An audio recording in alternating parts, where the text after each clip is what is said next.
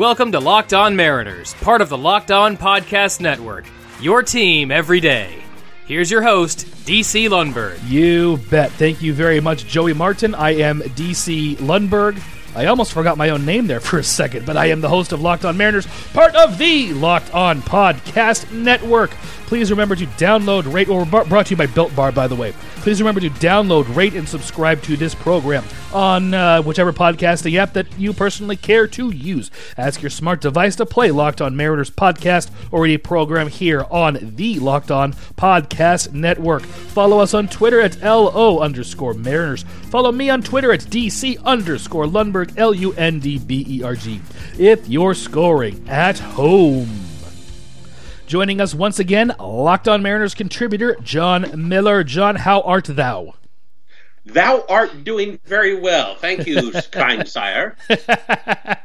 Excellent. On the last show, we're probably, and I've been, ladies and gentlemen, to peel back the curtain, I've been kind of recording out of order and not really knowing what show is coming up, but the last episode I'm probably going to air right before this one. So if you listen to our last episode, John and I had a great conversation where we started in Minnesota, we went to Toronto, we ended in Seattle talking about Dennis Cook, and then Jamie Moyer and Terry Mulholland. So why don't we start off talking about Jamie Moyer and Terry Mulholland and talk about some of the, the pennant races that the Mariners were able to enjoy in the mid-'90s, and we'll start in 1996. That's the season, John, that I remember most vividly. I really came into baseball and really became a fan at the end of the 1995 season, so I didn't get to enjoy the pennant race, as I'm sure most of you out there listening did, if you're our age at least. And I know that you were on that roller coaster ride, that magic carpet ride, as Dave Niehaus called it in 1995, basically the whole way. So I'll actually ask you this, John. What are your fondest memories from the 1995 season? From the 1995 season, probably my fondest memories would be as the pennant race was coming to a close. The game would be on the television in my house every night, and whoever the family was home was kind of huddled around in the living room. We were eating dinner in there, or if game was going late enough, okay, well, we're making popcorn and we're watching the game. And then as we get into the division series, then I distinctly remember my sister and I having to, and I don't mean to be crude, having to time our bathroom breaks. So you wouldn't miss anything. The commercials in between innings. Right. And I'm sure you were not the only ones doing that. And we had two bathrooms, so it's like, okay, they got the out, run. Just in case they called it short or whatever, and they come back, we didn't want to miss a pitch. And that carried on into the championship series. Yes. I don't have very vivid memories of the playoffs, because for some reason I just remember 1996 way more than I do anything in 1995. But when you talk about the Mariners playoffs in 1995, obviously the double is the first thing that I think springs to everybody's mind, and then Edgar Martinez's grand slam. And though this technically wasn't the postseason, Luis Sojo's everybody scores play. Yes. Oh, that's great. And the other part about that one, and everybody uses the word ironic incorrectly, and so at risk of doing that, I'm not going to say it was irony. But starting for the Angels that day was Mark Langston, who was traded to the Expos for the package of players that included Randy Johnson, and they opposed each other in that game. And I thought that I guess, dichotomy was very, very interesting. It was. And if those of you out there have access to Root Sports, they have aired it a couple times already. Mariners Spotlight, where Rick Riz will be interviewing a former Mariner. In this case, he was interviewing Mark Langston. And they got to talk about that. It was really great to hear about Langston being a Mariner, but then playing against the Mariners, and now talking about it years later. Yeah. I recommend that to you. Absolutely. And speaking, I guess, pardon me, some more on Mark Langston, He and Alvin Davis in 1984, I believe, were 1 and 2 in the Rookie of the Year race. And it's kind of a shame that they didn't tie, quite honestly, because they were both deserving of the award. They were both excellent. Mm-hmm. And again, and also in 1984, talking about Langston and pitching, you had Dwight Gooden in the National League, who was also putting up just, striking out people left and right as a rookie. I think he was 19 at the time. Langston was in his 20s. He's a little older than Doc Gooden. But the two rookie pitchers in each league kind of fighting it out for the league strikeout crown, that doesn't happen every day.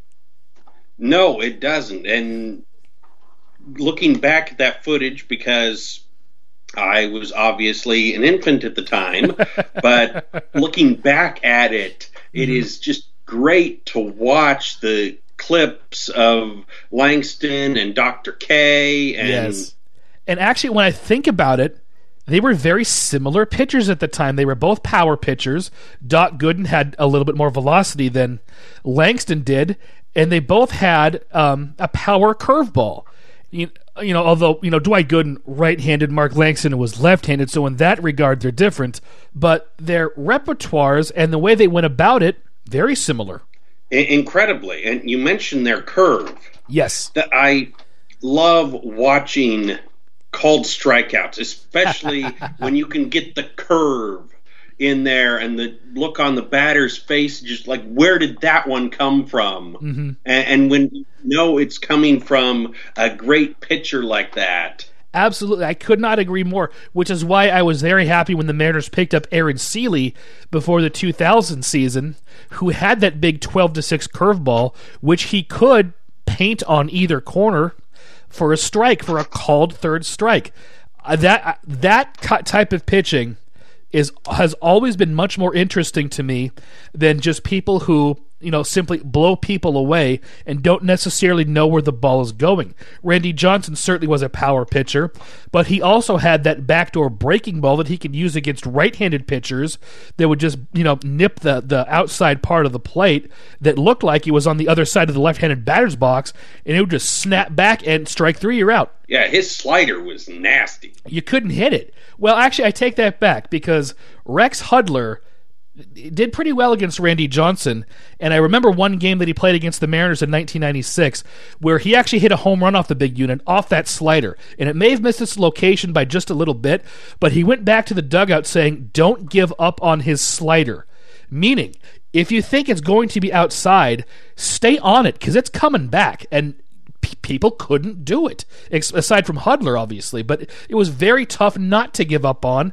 which is what made him so dominant, because you had to account for that. Absolutely. The sudden movement on the pitch, and when he could mix that with that tremendous fastball that was bordering triple digits at times, mm-hmm. and then if he would throw his changeup, which not his best pitch, but still, when you can do that and be throwing in the 95 plus and then drop it down to 85, that will really throw batters off. Oh, and you really got something, especially with this tall frame. It's all arms and legs coming at you. Although his delivery was a lot more controlled at that point than it was earlier in his career, but he still had very, very long limbs, which made him deceptive, particularly to left-handed hitters. By that time, managers would just take all the left-handed hitters out of the starting lineup and load it with right-handed hitters. In this particular game that I'm referencing, the Angels started one left-handed hitter, Jim Edmonds, and the rest was right-handers. And I don't think there's a better example of this than the Mariners' second ever interleague game, which was against the Colorado Rockies. Larry Walker sat out that game, and he was chasing a 400 batting average at that time. But, he didn't play in that game, even though he was the Rockies' best offensive player, and that led to kind of an interesting All-Star game moment, which we're going to talk about in a little bit, ladies and gentlemen. But first, I am going to tell you about Built Bar. Yes, I'm pretty sure you knew it was coming. Built Bar, great tasting protein protein bars. BuiltBar.com is a place to go to them. I don't think I should have said that early in the ad, but they're 18 delicious flavors to choose from, covered in 100% real chocolate, gluten-free. The nut-free flavors are made in a nut-free facility, ladies and gentlemen. They are low in sugar, calories, and carbohydrates, and obviously high in protein. They make a great between-meal snack, a quick breakfast on your way out the door, or a pre- or post-workout protein boost. Don't forget about Built Boost drink powder and Built Go energy shots. All this can be found at BuiltBar.com. And if you use promo code Bang Your Head, Mental Health will drive you mad. Nothing happens. So just use promo code Locked On instead. That'll get you 20% off of your order, and Kevin DeBro will not come knocking on your door and partying. Actually, he's dead, so never mind. Locked On what? It's BuiltBar.com. Promo code Locked On for 20% off of your order of protein bars. Oh my goodness gracious, they're going to love that ad. If you've got a question or a comment, that was horrible. Question or comments sent to lockedonmariners@gmail.com. I'll read them and reply to them on the air. Questions and comments on any subject, please, especially in the off season where there's not a lot of baseball news to talk about. We can talk about anything. PBA event is being televised. Actually, by the time this airs, it's probably going to be over, but on Sunday. It's not a sanctioned PBA event. It's an exhibition. Still going to be fun to watch. So send in questions and comments about that, about curling, anything you want to. Just remember that it's a family show, so bear that in mind as those comments and questions are sent in to lockedonmariners@gmail.com. This program will resume after something... What am I doing? This program will be back in a bit.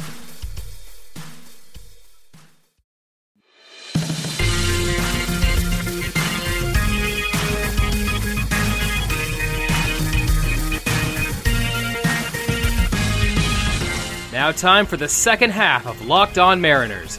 Once again, your host, DC Lundberg. Thank you very much, JM. Here I am, so to speak, back on Locked On Mariners, joined by the person who's holding up this show currently, Locked On Mariners contributor John Miller. How goes it, sir?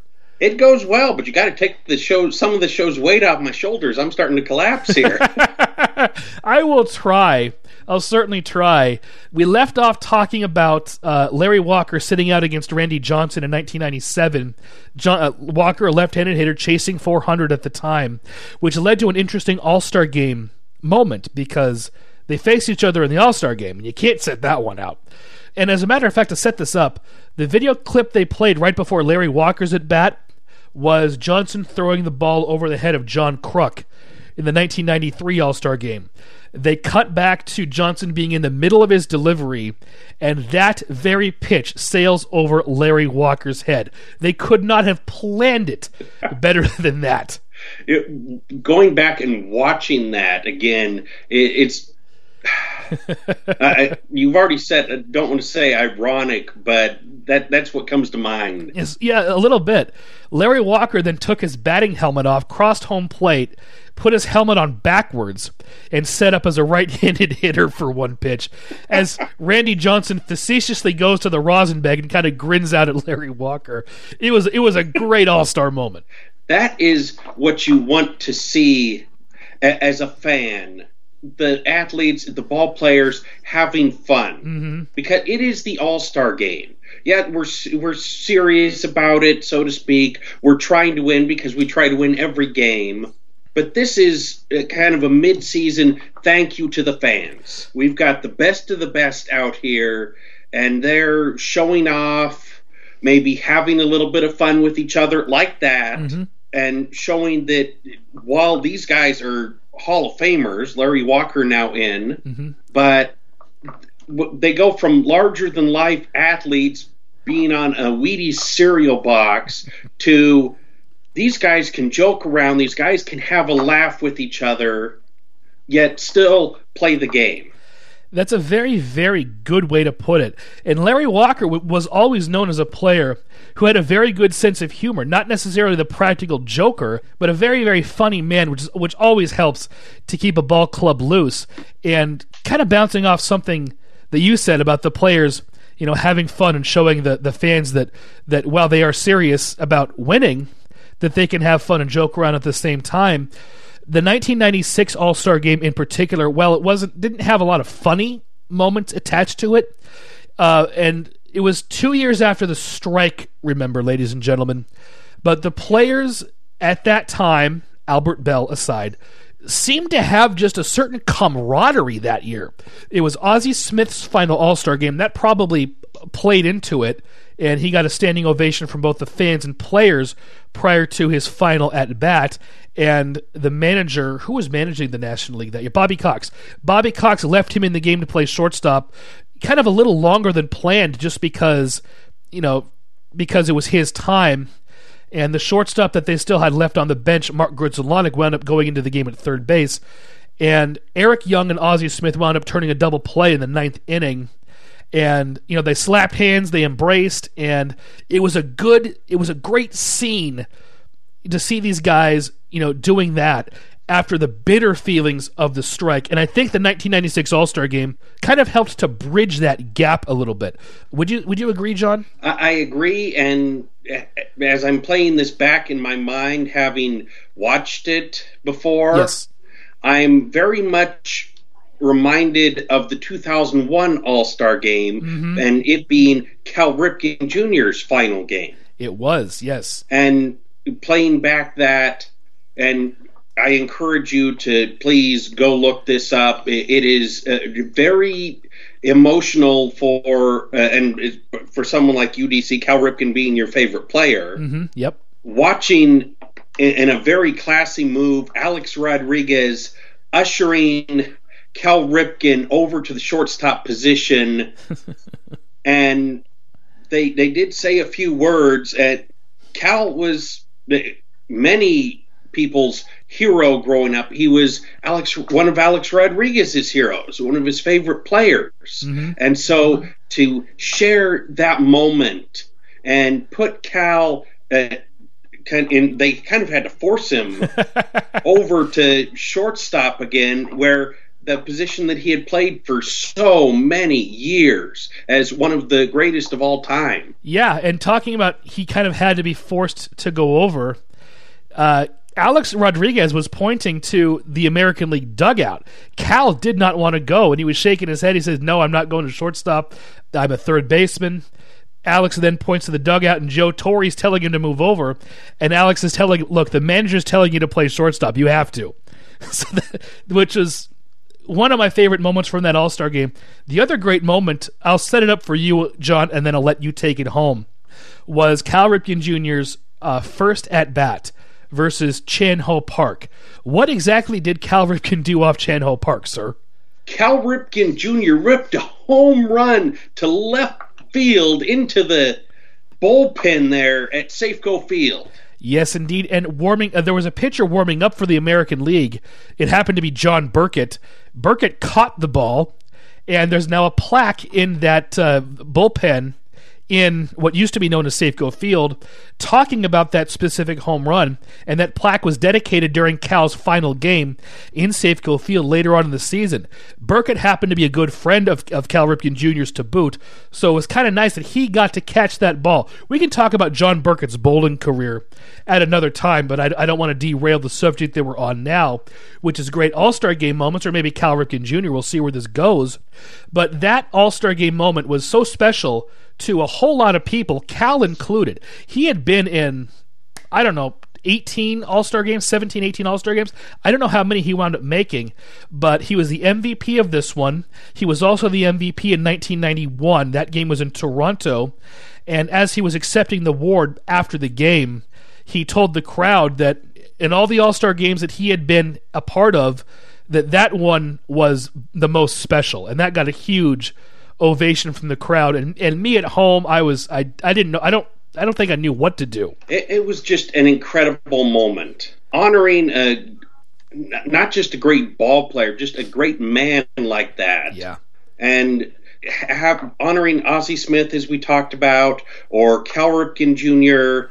And it seems like an All-Star game is a good place for something like that, where it's not during the season. We're not taking away from whatever. The All-Star game is going to be long anyway. The TV blocks out long blocks of time for it. Mm-hmm.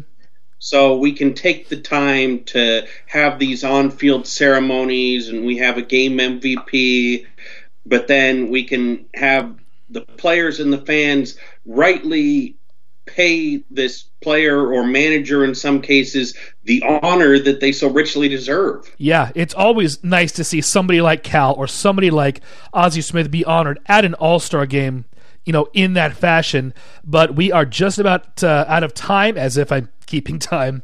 But so we're probably a little over time, which is fine. John, where can people find you on Twitter? I can be found on Twitter at Seattle Pilot 69. Thank you very much. Thanks again for joining us on this episode and the last one, sir. Always a pleasure having you on the show. Thank you, sir. And again, watch in the near future, for the episode that John is going to guest host, looking back and recounting another great World Series of the past. I think that's probably going to be the subject of our next episode as well, where I, or another guest host, I'm not exactly sure, will be recounting a World Series of the past. In the interim, please remember to download, rate, and subscribe to this program on any podcasting app that may happen to spring to mind. Follow us on Twitter at LO_Mariners. Follow John on Twitter at Seattle Pilots 69. And I'm on Twitter as well. Follow me at DC_Lundberg. Thanks again for listening, ladies and gentlemen. We will be back next time. I hope you forget it. This is Joey Martin speaking for Locked On Mariners, part of the Locked On Podcast Network.